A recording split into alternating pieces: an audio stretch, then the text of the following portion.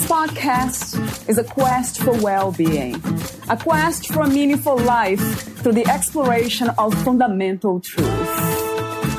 Enlightening ideas, insights on physical, mental, and spiritual health.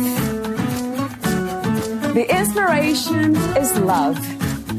The aspiration is to awaken new ways of thinking that can lead us to a new way of being well.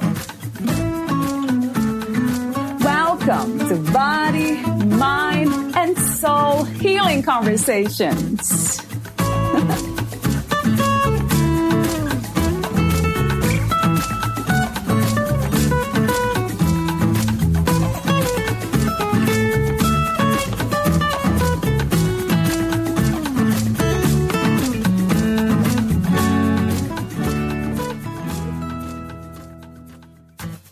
Depending on your situation, you may be experiencing the stresses of isolation, worry about your health, or that of family and friends. You may be facing economic hardships. If you're lucky, you might only be struggling with working from home and keeping your household running despite the constraints. All of these situations can cause us to demonstrate and, in the longer term, develop resilience. It is critical to manage your expectations at this time. You must reconsider your expectations of yourself and others.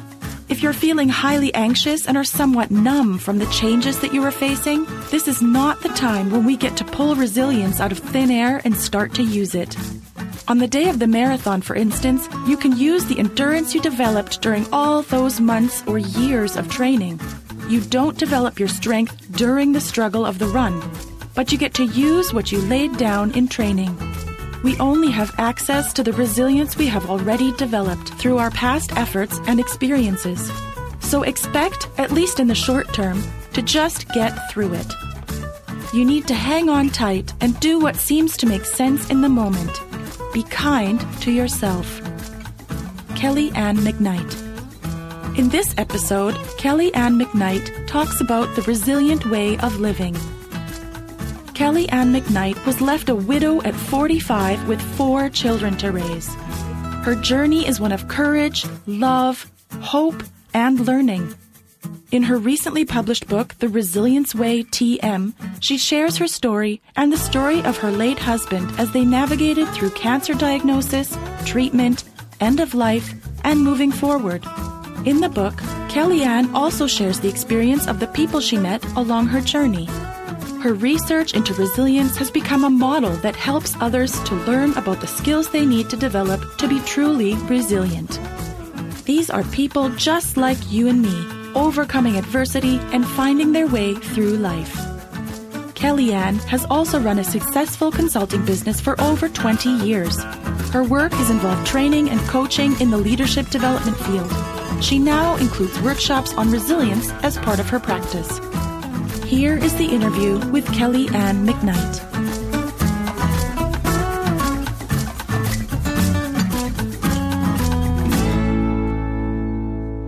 In your own words, who is Kelly-Ann McKnight? Oh, well, I am a person who has lived a lot of joyous, wonderful parts of my life. And I'm also someone who's gone through some tough times and learned a lot through the process. And I guess overall, I've ended up with a pretty blessed life. I have 4 beautiful children, and I have a great life here in Ontario, Canada, which is a really wonderful place to be. And I've also been able to do the work that I love to do. So I've been able to follow my dreams and work with people, helping them to develop their own skills in leadership and management consulting. And then I've been able to share my learning and research around resilience, which has been sort of my most recent project. There's many parts, many pieces to my life, and I love that diversity as well. So that's it in a nutshell. Yeah, it sounds wonderful. Thank you. I have a few warm-up questions before we talk about your book, The Resilience Way, Overcome the Unexpected and Build an Extraordinary Life on your own terms. The first one is, what is life? So to me, life is the experiences that we have, in the time that we're here. And I look at life as really only part of our journey, because from my perspective, the time that we're here is only part of our existence. And so, yeah, to me, life is the blessings, the experiences, the opportunities that we have in the here and now, in the world that we're in, that we sort of get to enjoy, or at least we have the opportunity to enjoy. Right. What do you think is the opposite of life? Oh, is there an opposite of life? I'm not sure that I see one. I see the opportunity to live a life fully and a good life. And the opposite then to me would be to not live to your potential, to not take the opportunities that are available to you to contribute and to be part of this world and to bring your gifts and whatever you've been given. Then that would be the opposite of a good life. Mm-hmm. Yeah, I like the way you said that. Not living our gifts, so not expressing them, right? Yeah, that would be the shame, the missed opportunity. Right. What is the meaning of freedom to you? So to me, freedom is a key principle that, I always think of freedom as something I've enjoyed so much of in my life. I've been so incredibly lucky to be, who I am, where I am. As soon as you mention the word freedom, I think about just so many in the world who just don't have it and maybe have never had the opportunity to have it. So in my own world, it's really just enjoying the opportunities that are there, being able to live my life the way I want to live it. And I have been able to really craft my life in any way that I saw fit, and also to raise my children with that kind of reality and hope that, what do you want to be? That's your, you can be it, whatever that is. And so, yeah, for us, freedom is a really different thing than it is for many, many people in the world. That's true. Yeah. What do you think is the world's greatest need? So our greatest need is most certainly love. If we all could express our love with freedom, to link it back to freedom, if we could all bring the love that we have for each other and really just offer that without conditions, without it being a scarcity, then I think the world would be a really different place. How do you define love? To me, love it connects back to the word life. So love is the energy that we have, that we bring to our lives and really to the universe, to the world. And for me, it's just that energy that we have that we can offer to ourselves first and then to others, as we allow it to just flow and be and bring that warmth. Yeah. I like that, Kellyanne. You just mentioned love for ourselves. So that would be self-love. That's wonderful. Do you believe in unconditional self-love? Oh, I believe in it. I find it really difficult. Right. Absolutely, I believe in it. And I think that it's an ideal for me. It's not easy. And I think for many, many people, it's a tough one. But I absolutely believe that the more that I can love myself unconditionally, the more I can offer to others. And definitely the extent to which I don't allow myself to have that unconditional love, it takes away from what I have to offer. It takes away from my energy. It brings all the doubts. It's like putting a leash or, stepping on the brakes of all of your dreams and ambitions when you start to not really love yourself unconditionally. Yeah. How wonderful that you said it that way, because, I believe that too. Yeah, absolutely. What, where, and who is God to you? I've experienced God in many ways in my life. I've had the opportunity to kind of explore different religious backgrounds and ways of looking at it, all honestly in the context of Christianity for the most part. But as an adult, having sort of reflected on different thoughts, I have come to thinking about God as that love energy that we were talking about a little bit earlier. When you ask me to define love, the first thing that goes through my mind is God, that is what I see as an energy in the universe, It connects for me. That is my spirituality. It's just about connecting to love and to light, and that's God. Yeah. You connected the idea of God to spirituality. And I guess I don't have this question here, but that came to mind. And I do ask some of my guests, not all of them, how is being spiritual different from being religious? It's hugely different. And it's one of the topics that I cover in the book, just to help people understand that I don't believe that we gain strength necessarily from religion. I do know people who do.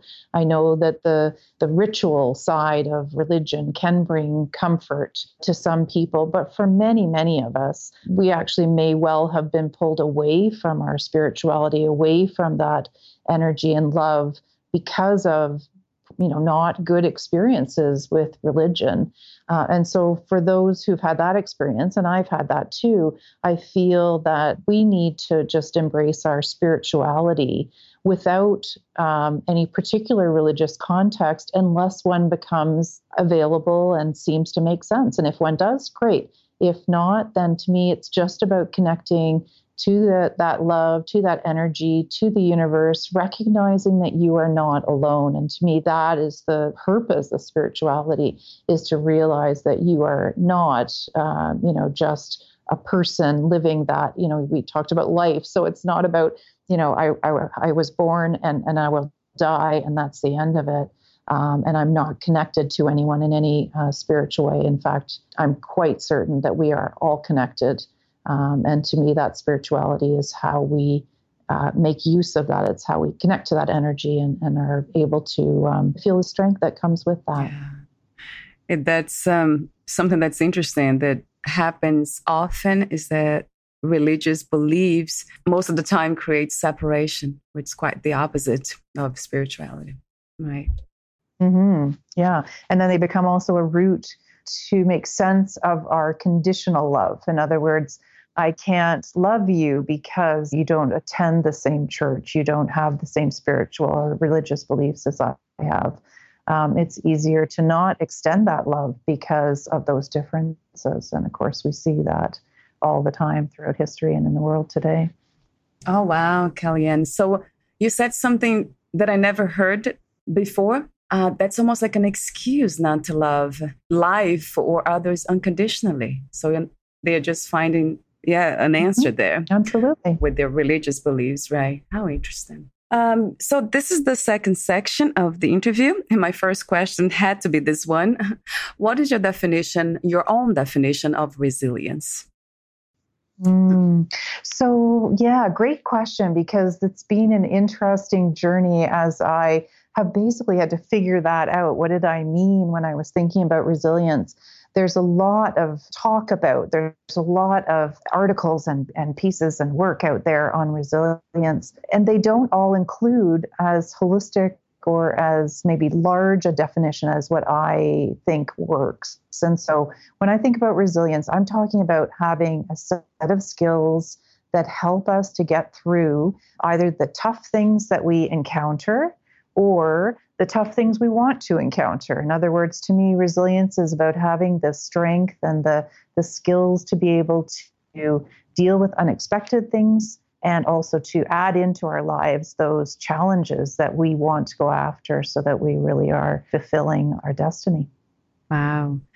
And a question that came to mind is, can this be taught to children? Do you teach your children? And at what age?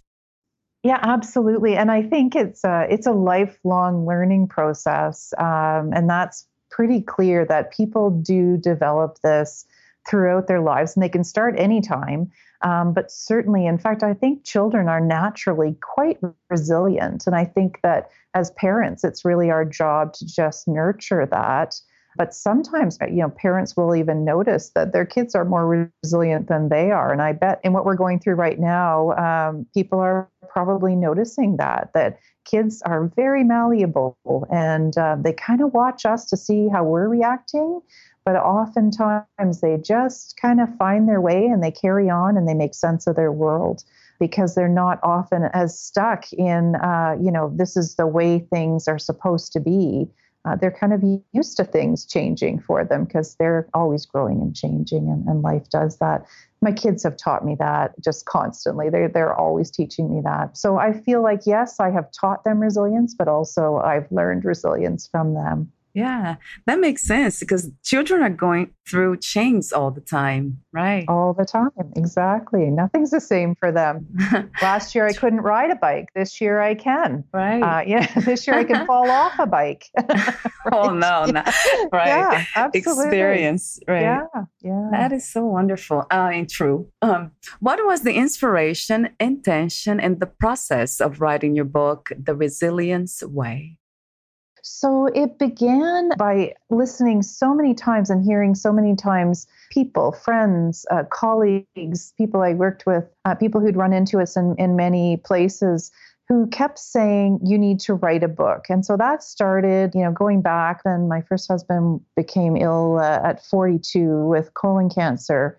We spent 3.5 years going through the process of treatment for him. And even then, as we were going through that process, people started to say, you know what, you need to write a book. And then at 45, we lost him to cancer. And then it really started that people kept insisting I needed to write a book. And to be honest, I hesitated and I pushed back. And the pushback was really based on the idea that I couldn't imagine why anyone else would want to read a book that I would write. And in large part, I felt at the time that what we were going through, although it certainly was extraordinary, but in the grand scheme of things, and in the grand scheme of what people go through, I just felt like it really was not that big a deal. In other words, why would anyone want to hear about this particular story when so many people are going through so much worse? There are many things worse in the world than losing a wonderful husband and father. So I hesitated, but eventually, and I would say within about 1.5 or 2 years after David passed, I then started to make sense of what the request really was. And I realized that what people were asking for was not the story or our story so much as an understanding of what they were noticing, which was resilience. So what they were noticing was that it wasn't what we went through, it was how we went through it that was, to their mind, extraordinary. And then as I started to think about it, I realized they were, in fact, right, that David had left an amazing example of how one might choose to go through the experience he went through. He left an amazing example of how you could live your life while dying, how you could continue to raise a family, have a beautiful marriage, have a beautiful life with stage 4 colon cancer and the likelihood that you are not going to survive this. So that brought me to resilience. It brought me to a couple of years of research. It took me a long time to make sense of what I really thought were the key pieces, and then to build the framework and understand that, and build something I was really confident and comfortable with. Then I started gathering stories. So I found so many amazing people who, who had other stories, who had different stories, but were also amazing examples of resilience, who'd gone through the unthinkable and come out, with a better life than they had going in. So those stories then became part of the research, part of what ended up in the book. And so, a couple of years later, a lot of work. And the book was launched. So it's story-based. It has fantastic stories of other people who've been through completely different experiences. Of course, my story, David's story, and pieces of the children's stories are there to demonstrate and sort of make sense of the model. But at the end of the day, my hope is that the model really makes sense to people. So far it does make sense to people and helps them to understand what they might want to do differently and better to be more resilient. Right. Wow. I do have a question here about the qualities resilient people share. You talked about David and then all the other people you mentioned in the book. But then I guess we'll be talking about this in the section where we can explore each element of resilience. That's what you call them. So let me ask you perhaps one question before that. Would you say that experience of losing your husband was the most challenging experience? Yeah, oh, no question. I often think about how, as a child, I didn't have a particularly easy childhood. And I remember as a young adult often thinking about a challenge I might be considering taking on. And I would often think, well, it can't be worse than what I've already been through. And then David was diagnosed with stage 4 colon cancer. All of a sudden, that didn't make any sense anymore. That I think I knew then that what I was about to go through was much more challenging than anything I'd ever experienced in the past. But that's part of the learning, is that those skills that I learned as a child, and the skills that David learned as a child, the skills that we learned together as younger adults, really set us up to have the resilience we needed to get through that incredibly difficult experience. I don't know if this sounds strange or not. Maybe it does, but it's real for me that when I look at that experience now, I tend to see it in terms of the blessings and not in terms of the challenge or the negatives. I tend to think about the joyous times we had and the blessing of having had him for 3.5 years after diagnosis, and the blessing that those 3.5 years were so critical for our children. They were still little. The littlest one was not very old when her daddy died, but she was only 4 when he was diagnosed. So, that was an enormous blessing to have him for that time, and to be able to make use of that time, because it wasn't horrible. It wasn't all about cancer. It wasn't all about chemotherapy. It was about living our lives and raising our children while dealing with chemotherapy and other treatments. That is incredible, Kellyanne, about the way you speak, the strength I can hear in your voice, and the state of mind of almost like gratitude. Oh, absolutely. That's amazing. Yeah, really, thank you for being a model, great, amazing example of that, of strength of the heart. That's wonderful. Why is storytelling a critical part of the resilience way?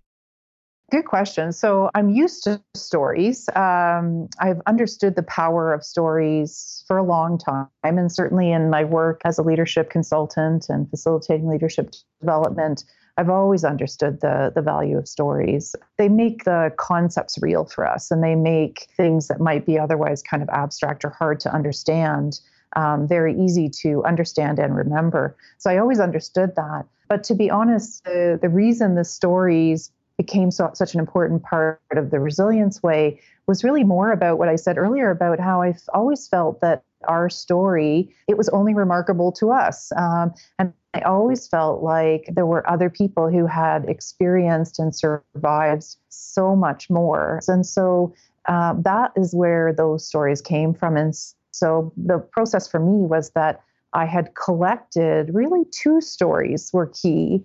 One was about a young woman who left North Vietnam after what they call the American War, after the Vietnam War, and had a very difficult journey finding her way and eventually settling in Canada and now raising a family here. But her journey really resonated with me. And then the other one was a friend who had an incredibly difficult cancer journey, one where it was the diagnosis was basically the worst it could be, and she survived. And so those 2 stories, once I had them, they became such a driving force for the book, because I felt that they were stories that I then had to share.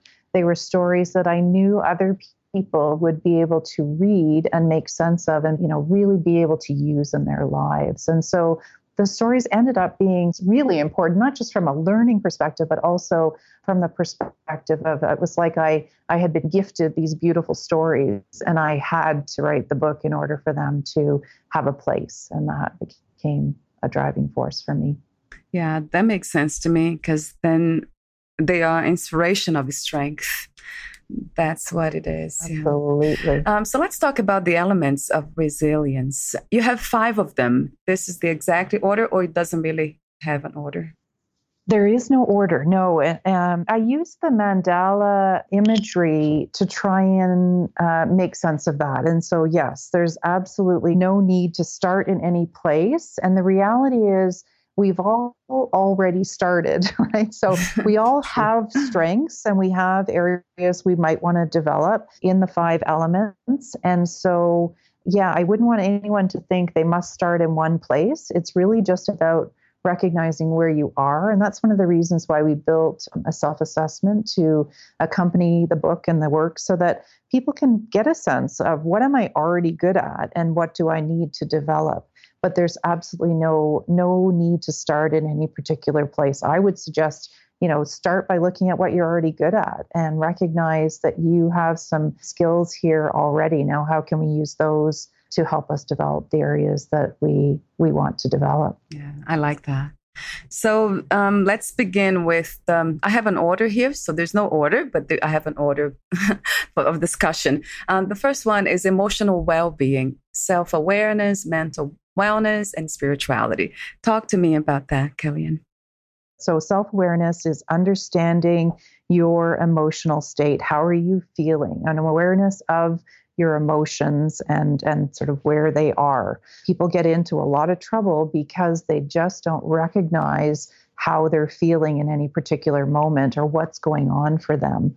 And then mental wellness is, just as it suggests, it's about mental health. I think we are starting to get more comfortable talking about mental health, but I spent a lot of time in the book really understanding what are some of the key areas, the common areas that people get into trouble with in terms of mental health, and really making the point that we all need to be aware of our mental health, recognizing when and how it's not strong, and making sure that we're getting what we need in those moments. And I even suggest, and from my experience, it's true that there's very few of us who don't have to deal at some point in our lives with some elements of mental wellness. I think that most of us, will have moments or significant parts of our lives where this is an issue. And when we pretend it isn't, we make it so much worse. And we certainly take away our resilience when we do that. So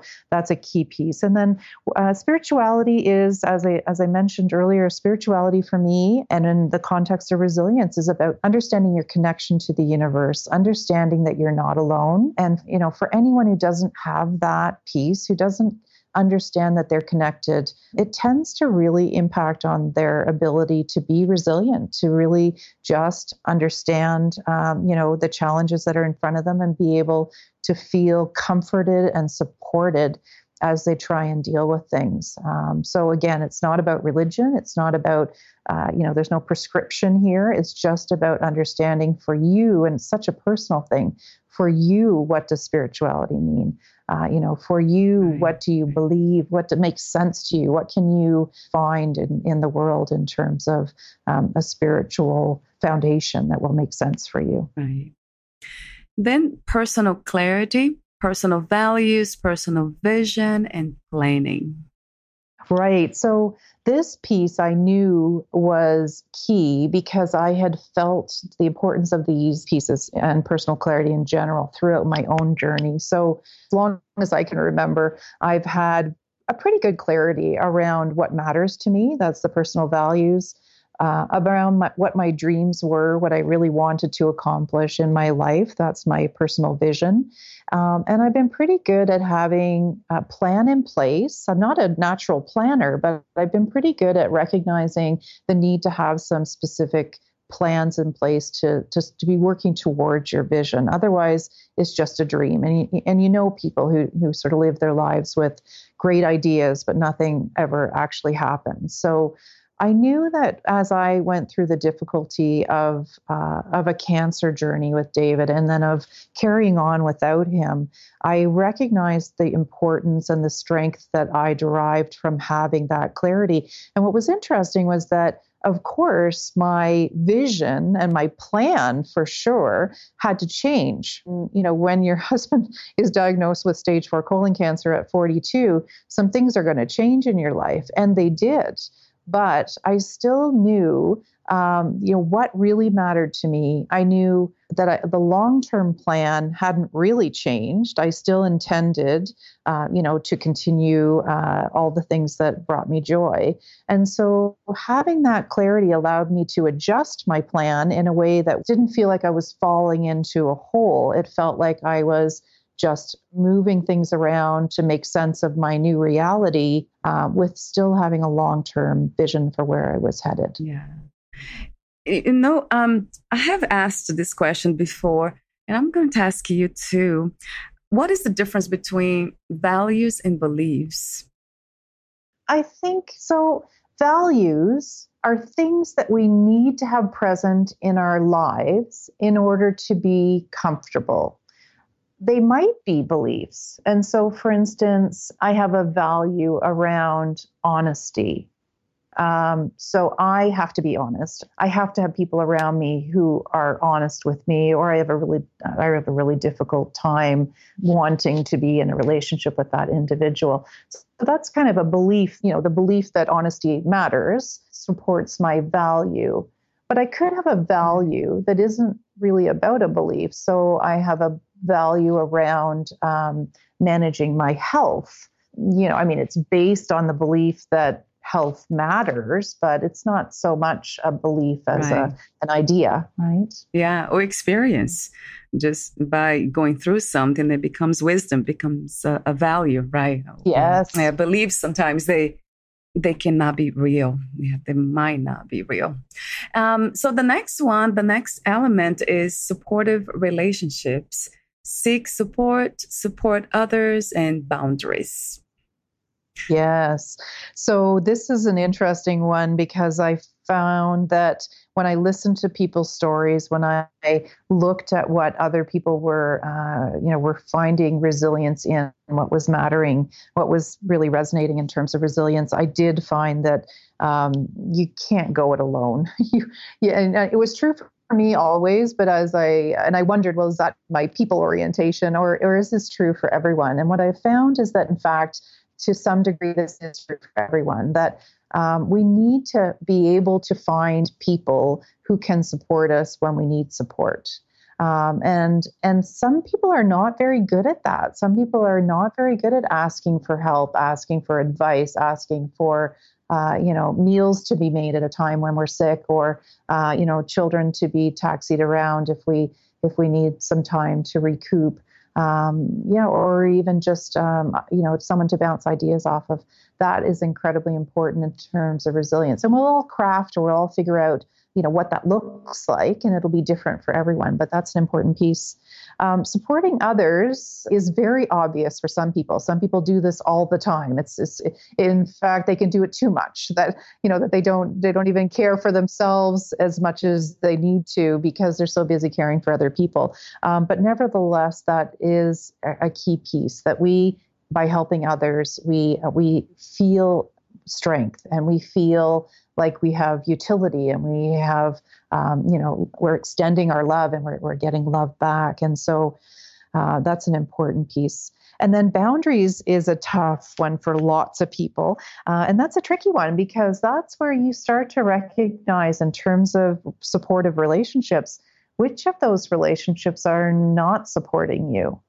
And then what boundaries do we need to put in place in order to create a supportive relationship? And so it might be that you decide this relationship needs to end, that this person needs not to be in my life. And I think we need to give ourselves permission under some circumstances. And I think many of us have seen those circumstances where that person, in fact, needs not to be part of our lives. And then there are lots of situations where something a little less dramatic, or a little less, severe is necessary, which is just saying, you know what, there's parts of the relationship with this person. It might be a parent. I often think of family in these situations, because, these people are going to be in our lives, whether we're struggling or not. But what boundaries do we need to put in place so that we can take what needs to be there and not have this person interfering with our resilience? And to me, that's the key question, is to what degree is this relationship interfering with my strength, interfering with my resilience? And what can I do to create some boundaries around how I'm going to allow that person to interact with me? Yeah. I like that. And that makes me think about the first one that we talked about, the emotional well-being, self-awareness, right? Self-knowledge. Yes, Yeah. absolutely. And then the next one is dynamic thinking, confidence, realism, and learning focus. So this is an interesting one and it has a lot of pieces, but basically what we're talking about here is a combination where we have to have the confidence to know that whatever we have dreamed up, whatever our vision is and our plan is in place, we know what we want to do. We have to have the confidence to know that we can do that. Part of that is hope. So there's a section in the book that I love that talks about hope and looks at hope as a choice, right? We can choose to hope for things. And really, we can have the confidence that whatever we have dreamed up, we can figure it out. We can do it. Not very many of us have dreams so big we can't do them. Many of us have dreams that are too small to really make use of all of our talents. So you just mentioned that boundaries link back to self-awareness. Well, and that is really how the model works. The things are very interrelated. And so your confidence, for instance, can easily relate back to seeking support. So where you don't have the skills in place, where you don't feel like you can conquer a piece of that vision, who do you need to pull into your circle? Who do you need to ask for help, for instance? So that's the confidence piece. The realism piece is, in a way, kind of balances out that confidence. So we're not looking to pretend that everything is always rosy and that everything is always great. We want to be realistic and we want to be able to look at the world around us, to look at our own situation with some realism, with an ability to say, here are the problems that I see. Here are the gaps between where I am and where I'd like to be. And so that realism is just being able to step back and say, what needs to be fixed here? What isn't going as well as it needs to? Which then leads straight into the learning focus, which is about changing habits. It's about taking that gap. It's about taking that realistic way of looking at things and saying, okay, so here's what I need to change in order to get to where I want to be. So that learning focus is all about that. It's about recognizing what needs to happen and figuring out how you're going to do it. Yeah, I love that you included that realism. It makes a lot of sense being realistic, right? So we don't fall for, I don't know, like grandiose ideas just for the sake of them, right? Of having them. Yeah. I think it makes sense to me because I think that sometimes, depending, what you're reading or what you're listening to, you'll hear people talking as if, absolutely anything is possible. Well, okay, but maybe not everything. If it truly isn't, and you sort of know, right? So then you kind of step back and you think, you know what, that might be true for some people, but it's not for me. And my hope is that people will really recognize that although I encourage dreaming big, I absolutely encourage dreaming big.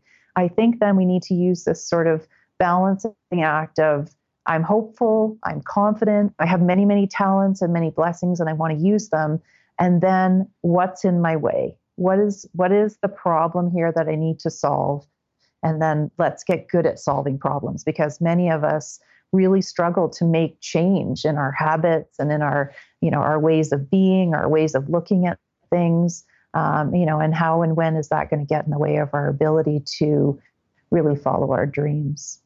Yeah, these are really great, Kellyanne. Really, really great. Just one left. And I want to make a comment about confidence. You mentioned hope. Is that somehow the same as trust in ourselves? I think a little bit. Like there's, to me, trust is a little more complicated. I have to think about that a little bit. So yeah, I do. I trust in myself.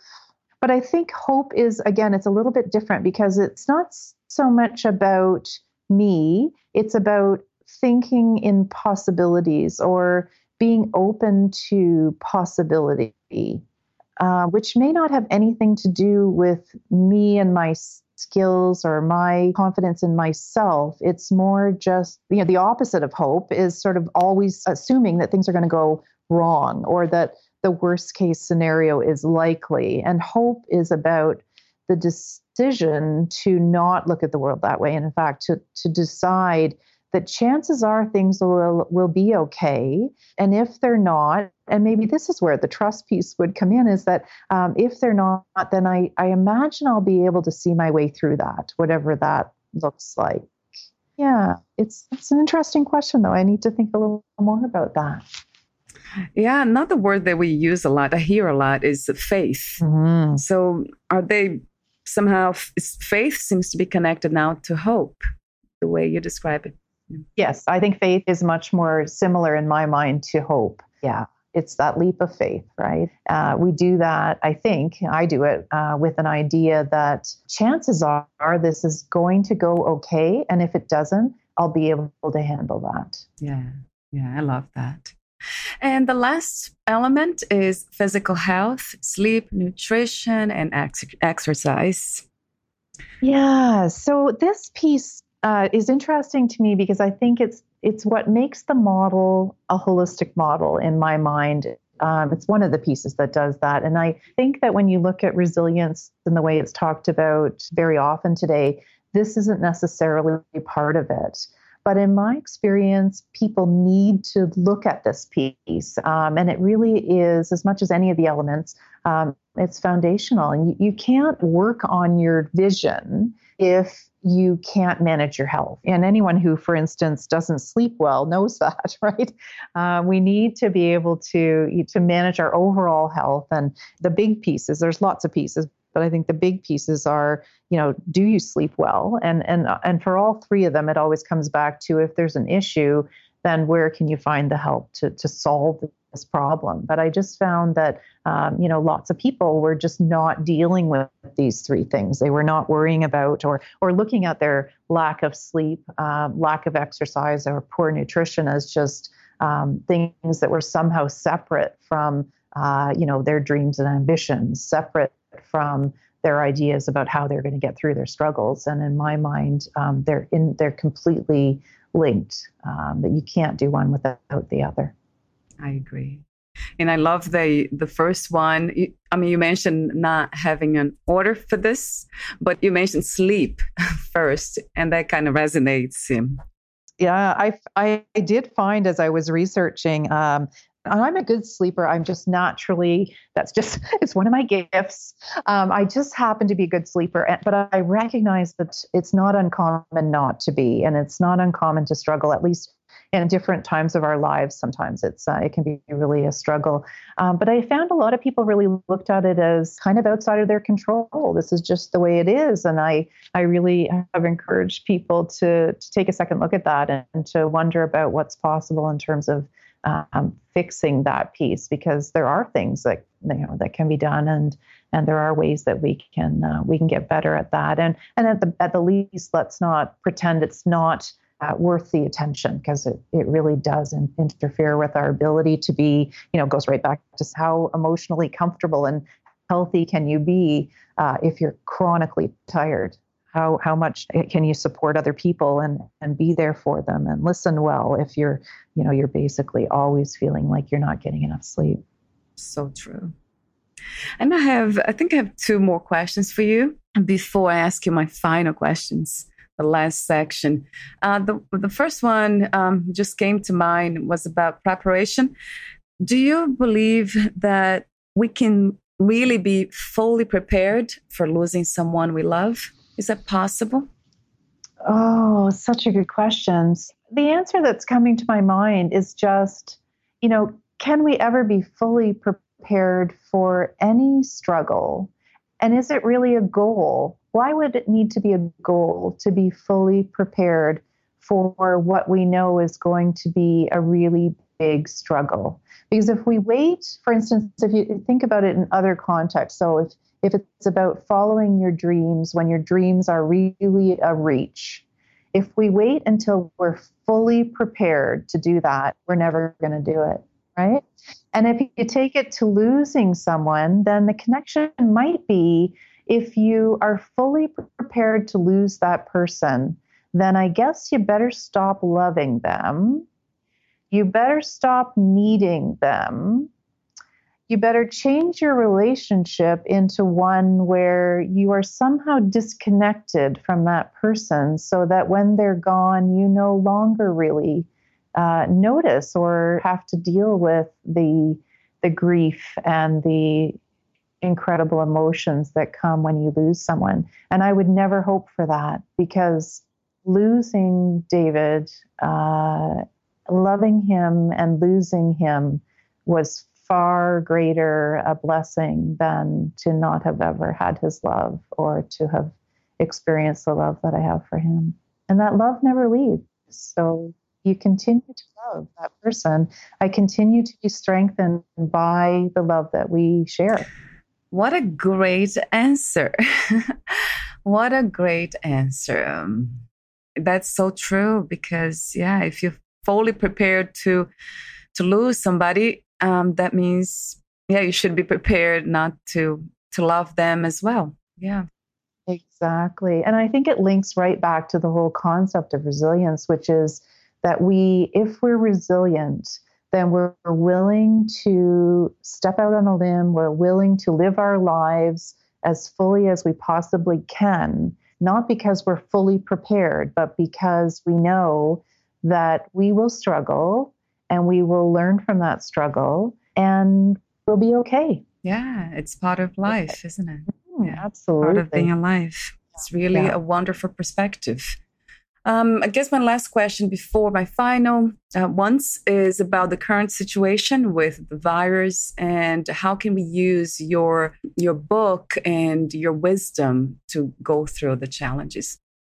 Yeah, so I've been thinking about this, writing about this lots in the last several weeks. And so I think the key is that we need to be kind to ourselves. We need to recognize that we are in a tough, difficult struggle, all of us. And it looks really different depending on your situation. And definitely some people are struggling more than others.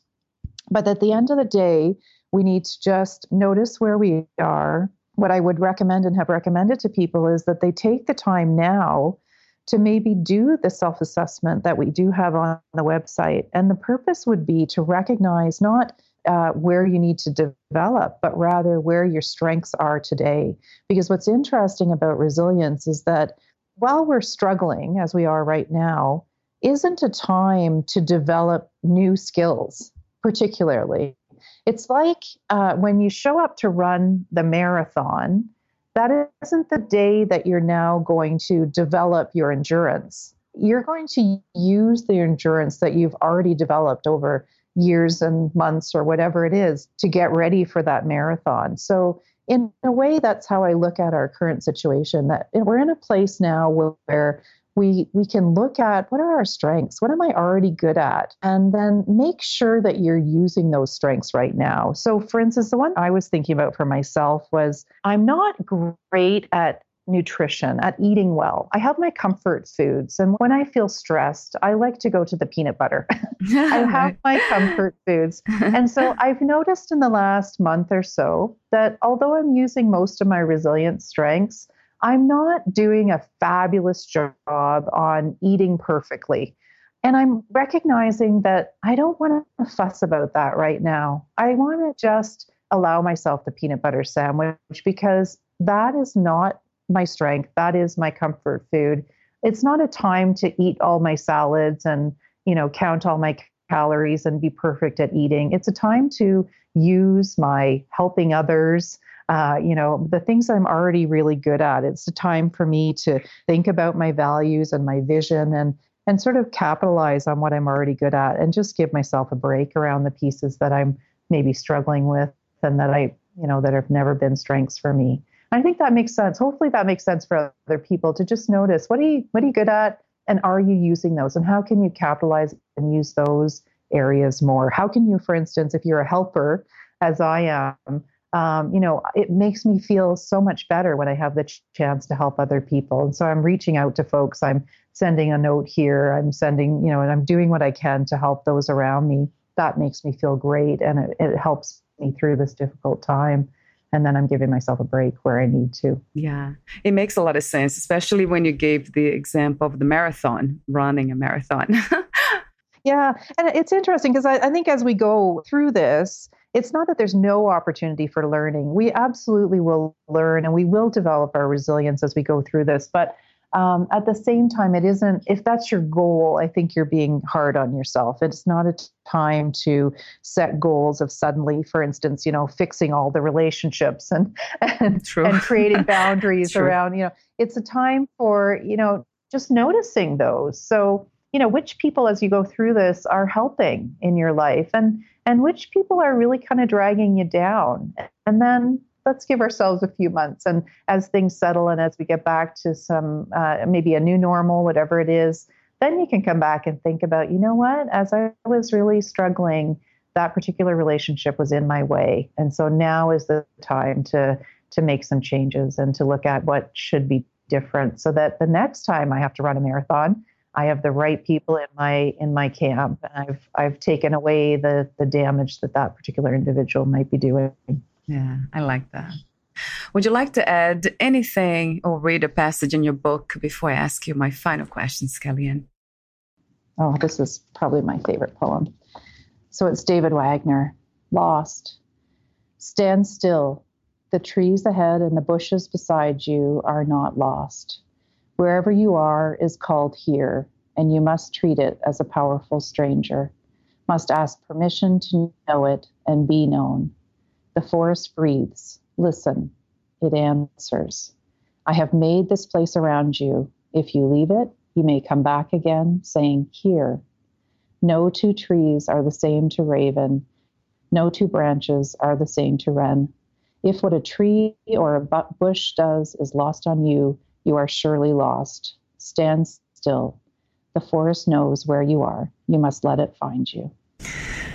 Yeah, I heard about that poem, years back, almost, many years ago. I was mesmerized by that. Yeah, the forest knows where you are, right? Exactly. It's so true. And to me, it's about the universe, right? Yeah, so if you feel lost, you just need to center. You just need to think about the fact that you're part of this system. You're not alone. You're in this with everybody else and all the other consciousness in the universe. Yeah, that we are life itself, not separate from life, right? Sometimes we do feel separate, but it's not the truth. But it's easy, right, Kellyanne? So my last, I think I have two more questions. If you knew you would die soon, meaning losing the body, would you change anything or do anything differently? I don't think I would. And I think that I talk about death in the book, and I would like to talk about death more because I think that one of the key things that gets in the way of our resilience is our fear of death. And so I am not afraid of death. I am curious about death. I don't want to die. I want to continue raising my children, and I feel the need to be here and to be here to support them and hopefully to continue my work and help other people. But the question doesn't terrify me because I've chosen to work towards not fearing death. It doesn't make sense to me anymore to fear death because I just know that there is something beyond where we are today. There's something beyond life. And so, as I say, to me, it's just a curiosity. I love the way you said that. Yeah, you wouldn't make any change. You wouldn't do anything. In the beginning of the conversation, when I asked you the opposite of life, in the comment that you made, not living our dreams or gifts, the purpose. So, that's what I call death. Do you believe in life after death or any kind of life? I know it. Yeah. To me, it's not even a belief. It's just a known. And so what's clear to me is, so as David left this world, left his body, he didn't leave us. And so if there was any question in my mind before he passed, there was no longer after he was gone because he's not gone. And so it's been an interesting journey because I don't think I really knew for sure until I experienced his energy, which remains around us all the time. So it just became so easy to understand that, in fact, people don't leave us. They just change. And that's where my curiosity is, because I literally am dying to know. Eventually, I will die and know what this is and what it looks like and what it feels like. And I'm very curious. But I've often come back to the idea, the basic laws of physics. Energy cannot be created nor destroyed. And for those of us, and many have had the opportunity to watch someone die, that that body had an energy that leaves it. And so where does that energy go?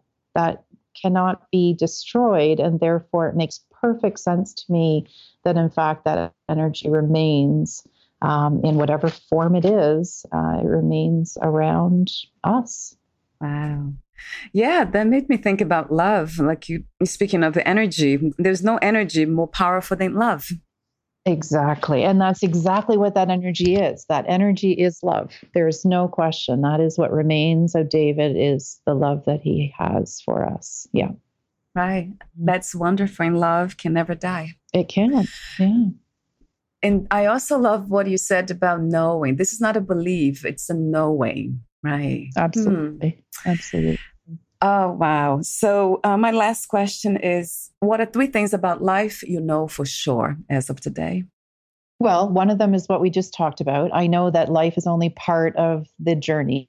I know that life can have challenges and that it's far better to take those challenges on than to be so fearful of them that you cannot truly live your life. And I know for me, and I don't say this is true for everyone, but for me, a useful life will be one where I have had the chance to help other people and have had the opportunity to impact positively on other people's lives. Thank you so much for your presence, your wisdom, your love, the peace that you emanate, and the insightful conversation. Thank you so much, Kellyanne. Oh, thank you, Valeria. It's been lovely to talk to you. I have really, really enjoyed it. Where can we find more information about you, your books, products, services, and future projects? So the simplest thing would be just to look at the website, theresilianceway.com.